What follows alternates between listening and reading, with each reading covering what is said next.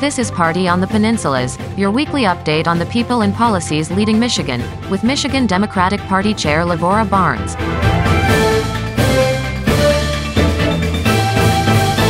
Welcome to Party on the Peninsulas, your weekly report from the Michigan Democratic Party. I'm Lavora Barnes, and the words this week, delivering for families. Months ago, as the world was suffering through the post-COVID inflation that hurt the budget of so many families, economists were warning of a national recession. They said controlling inflation inevitably meant higher unemployment and a shrinking economy. They were wrong. Instead, thanks to Bidenomics, Governor Whitmer, and our majority in the state legislature, more people are working and have more resources for themselves and their families. Our state's unemployment rate is the lowest in 23 years, and only the third time it's been below 4% since the 1970s. The national unemployment rate is the lowest it's been since Neil Armstrong walked on the moon 54 years ago. Inflation has dropped to 3%. What does this mean for Michigan families? As President Biden rightly notes, our unemployment rate remains near record lows. Inflation has fallen by 2/3. Real wages are higher than they were before the pandemic. And we've seen more than $500 billion in private sector investment commitments in clean energy and manufacturing. As inflation falls and our economy continues to improve, Republicans may need to rethink their attacks on the Biden economy because 13.2 million jobs have been created under President Biden, nearly 4 million more jobs than before the pandemic.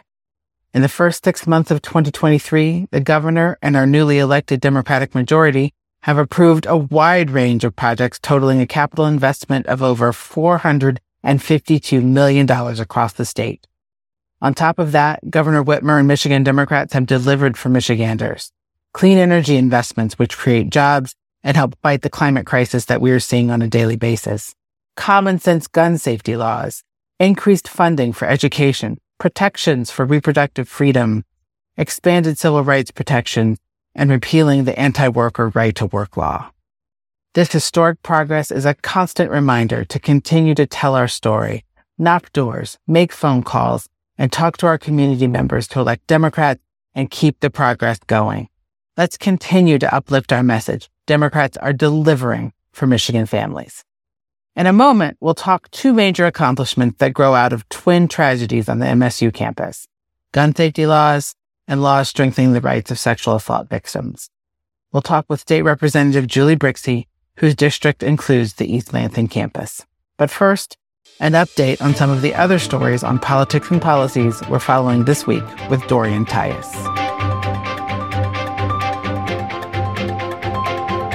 Here are some of the stories on politics and policy we're watching this week. July has been so hot thus far that scientists calculate that this month will be the hottest globally on record and likely the warmest human civilization has seen. The World Meteorological Organization and the European Union's Copernicus Climate Change Service on Thursday proclaimed July's heat is beyond record smashing. They said Earth's temperature has been temporarily passing over a key warming threshold, the internationally accepted goal of limiting global warming to 1.5 degrees Celsius. Scientists say that such shattering of heat records is a harbinger for future climate-altering changes as the planet warms. Those changes go beyond just prolonged heat waves and include more flooding, longer burning wildfires, and extreme weather events that put many people at risk. Governor Gretchen Whitmer signed a series of energy-related bills that would offer public support for energy upgrades and solar facilities, make permanent an energy assistance program for low-income households, and allow state agencies to adopt more stringent regulations than those at the federal level, a change sought by environmental groups. A pair of bills signed by Whitmer modify a clean energy program that allows local governments to provide financing to help commercial and industrial properties improve their energy efficiency. Another bill makes Michigan's assistance program that helps eligible low-income households cover home energy costs permanent. The bill, which passed with wide bipartisan support, eliminates the September 30th sunset date when the program was initially set to expire. President Biden's Inflation Reduction Act investments in clean energy are already benefiting the economy, the surge in government funding and related private investment is beginning to make its way to businesses and communities across the country. Building electric vehicles, new bridges, airport upgrades, and a host of other infrastructure and green energy projects that are juicing the economy just when it needs it the most. The jump in private investment, in particular, is already filtering into the economy. Business spending on infrastructure, such as manufacturing plants, transportation equipment, and software, rose 56% in the most recent quarter, accounting for 15% of the economy, according to data released Thursday by the Bureau of Economic Analysis.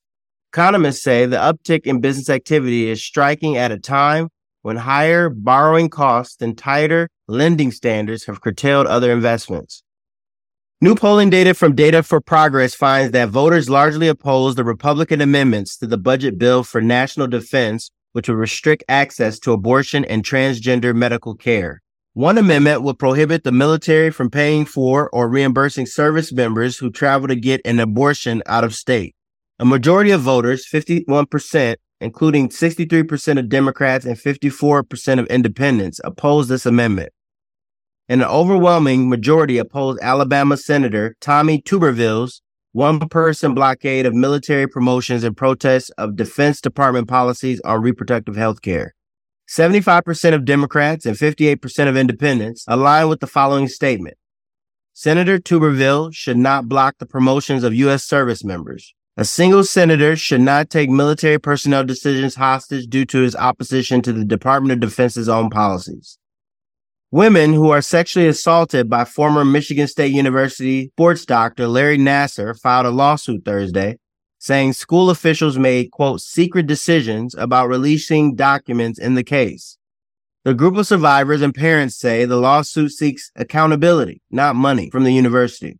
They say the school refused to give the state's attorney general's office more than 6,000 documents for an investigation into how Nassar was allowed to get away with his behavior, and later wouldn't turn over emails about the Board of Trustees' decision-making. The school has said the documents are protected by the attorney-client privilege. Mashawn Maddock, former co-chair of the Michigan Republican Party, has pleaded not guilty to 8 felony charges on accusations she and others filed paperwork falsely claiming Donald Trump won Michigan in 2020 in an effort to keep him in the White House. Maddock is one of 16 people facing charges related to the so-called, quote, false elector scheme to swing Michigan's electoral college votes to Trump, even though Democrat Joe Biden won the state by 154,188 votes. Stephanie Lambert, suspect in Michigan vote machine tampering case, says she has been indicted. Lambert is one of 9 suspects loyal to former President Donald Trump, referred to special prosecutor last year. The suspects, including the sheriff of Berrien County and 2022 GOP Attorney General candidate Matt DePerno and former Republican State Representative Dare Rendon, are accused of trying to find evidence the 2020 election was rigged against Trump. For more information on these and other stories, go to our website, partyonthepeninsula.com. For Michigan Democratic Party headquarters in Lansing, I'm Dorian Tyus.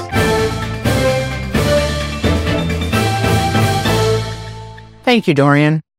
Representative Julie Brixey has devoted her life to public service, beginning as a neighborhood advocate fighting industrial pollution, becoming an elected township official, and now serving in her 3rd term in the Michigan House. She's a member of the all-important House Appropriations Committee and chairs the Subcommittee on Agricultural and Rural Development and Natural Resources and the Subcommittee on Licensing, Regulatory Affairs, Insurance, and Financial Services. She talked with our Walt Sorg about gun safety and about empowering victims of sexual assault. It's a pleasure to welcome to the podcast Representative Julie Brixey of Meridian Township, which is just outside Lansing. Representative Brixey, your district includes the Michigan State University campus, which unfortunately is a big part of the story of this legislative session through legislation that you have introduced and also supported.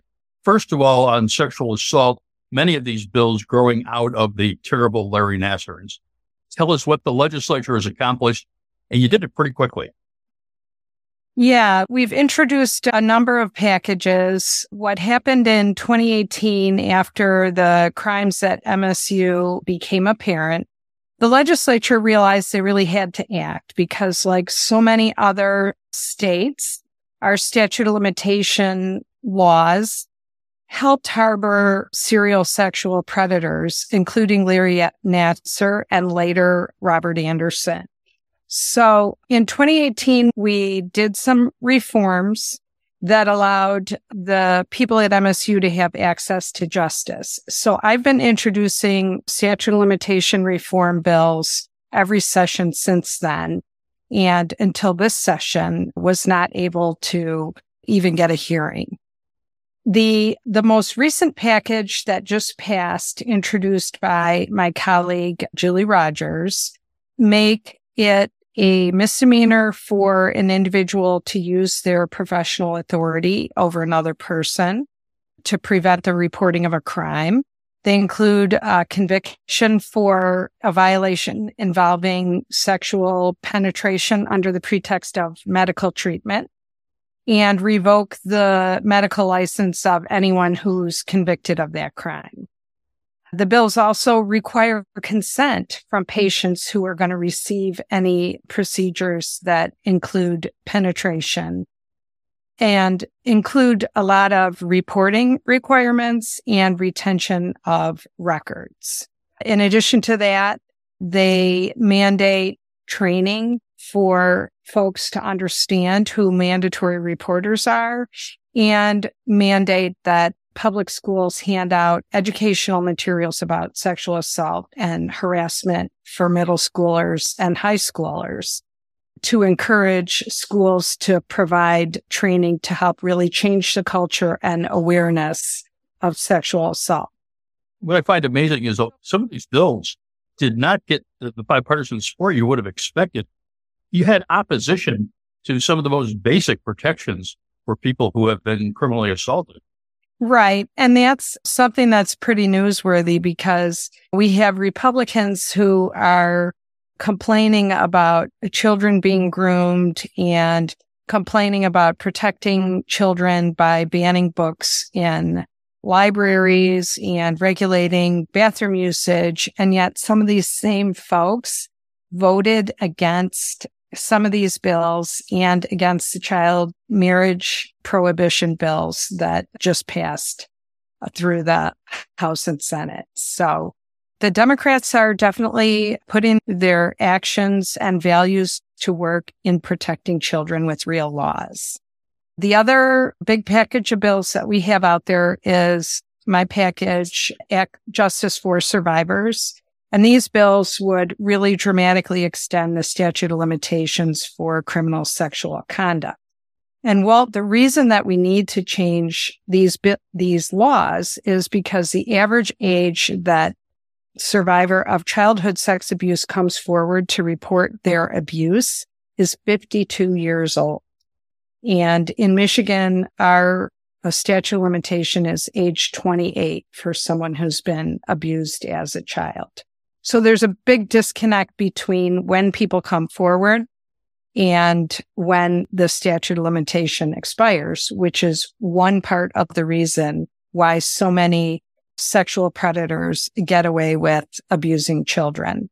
So when we want to change the whole culture around sexual assault, and we want to create a climate that allows people to come forward to stop these predators from continuing to be serial predators. And so our bills would extend the statute of limitation to age 52. They'd eliminate it if there's a criminal conviction. They'd change the discovery time from 3 years to 7 years, because a lot of people, when they're very young and they're abused, they repress the memories and they don't even discover that they were abused until much later in life.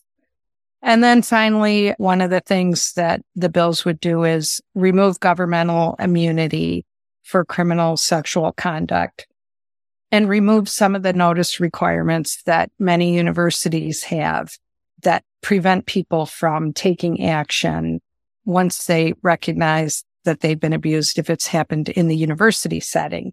And unfortunately, in Michigan, we see that that is something that has happened at at Michigan State and at University of Michigan.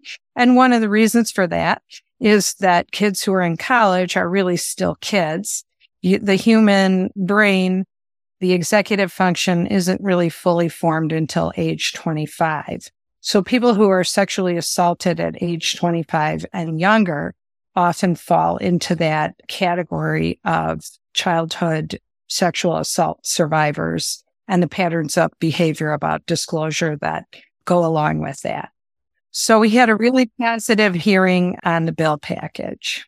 You have a very strong ally on that last bill in the governor's office who was a victim of sexual assault when she was in college.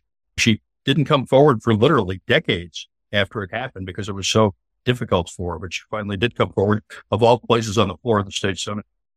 Yep. And that was in an attempt to prevent the insurance rider from having to be added for people to receive reproductive health services and abortion services in the event that they were raped. So I'll be really very much looking forward to seeing that insurance bill repealed later this year with part of our reproductive health changes that we have coming.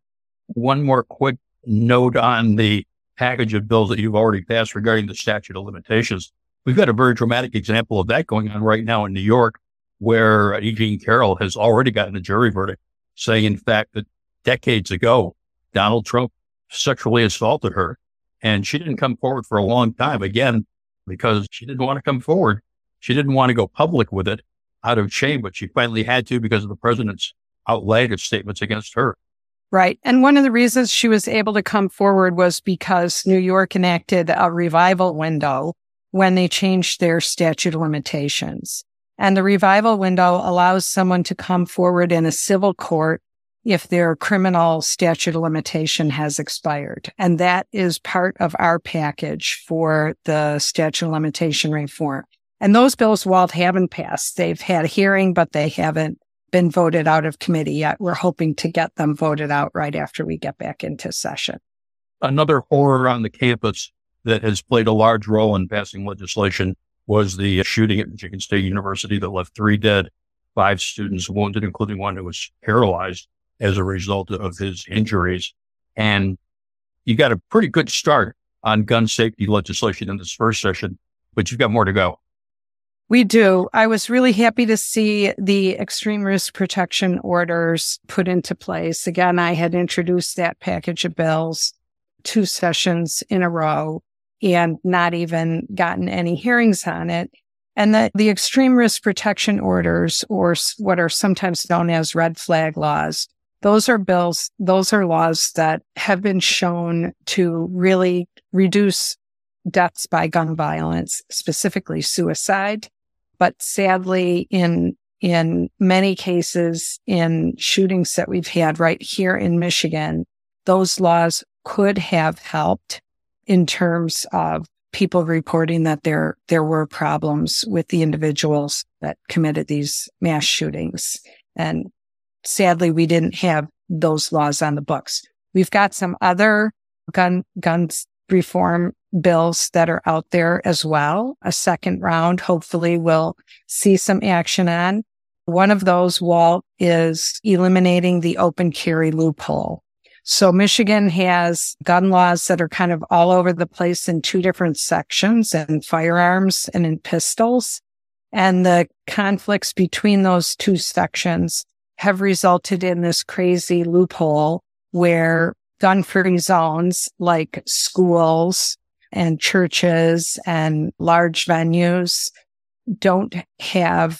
they have a loophole that allows people to open carry. You can't conceal carry in a gun-free zone, but if you have a concealed carry permit, you can open carry in a gun-free zone like a daycare center. That doesn't make any sense, and it's really past time to eliminate that law and to add some other places to the gun-free zones like libraries, for example, and state office buildings. Maybe beginning with the state capitol. Yes, absolutely. At the same time as with the protective orders, you now have several of your colleagues with recall efforts underway because they voted in favor of that bill. I don't understand it. Can you enlighten me on why would anybody get recalled for voting for that kind of safety law? Well, The Republican Party continues to double down on, dare I say, stupid. Oh, go ahead. So I would say doubling down on stupid, because these are issues that the general public does not feel comfortable with, people walking around with automatic weapons and toting guns into daycare centers and waving weapons around. That is not what your average person wants to see. And yet the Republican Party continues to use gun issues as a litmus test, and it's been, frankly, disastrous for them. And I believe that it will continue to be disastrous for them, just like their stance on abortion issues and their stance on their homophobic stance that they've been taking.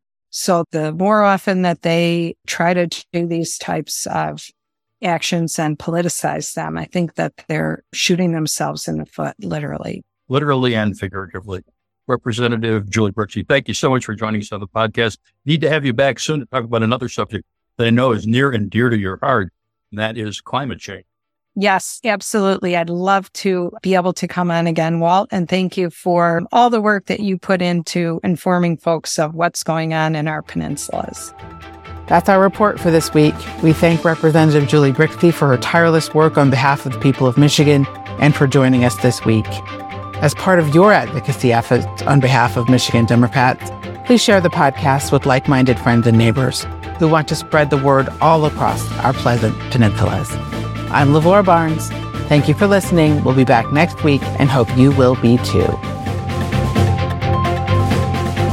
Party on the Peninsulas is a production of the Michigan Democratic Party.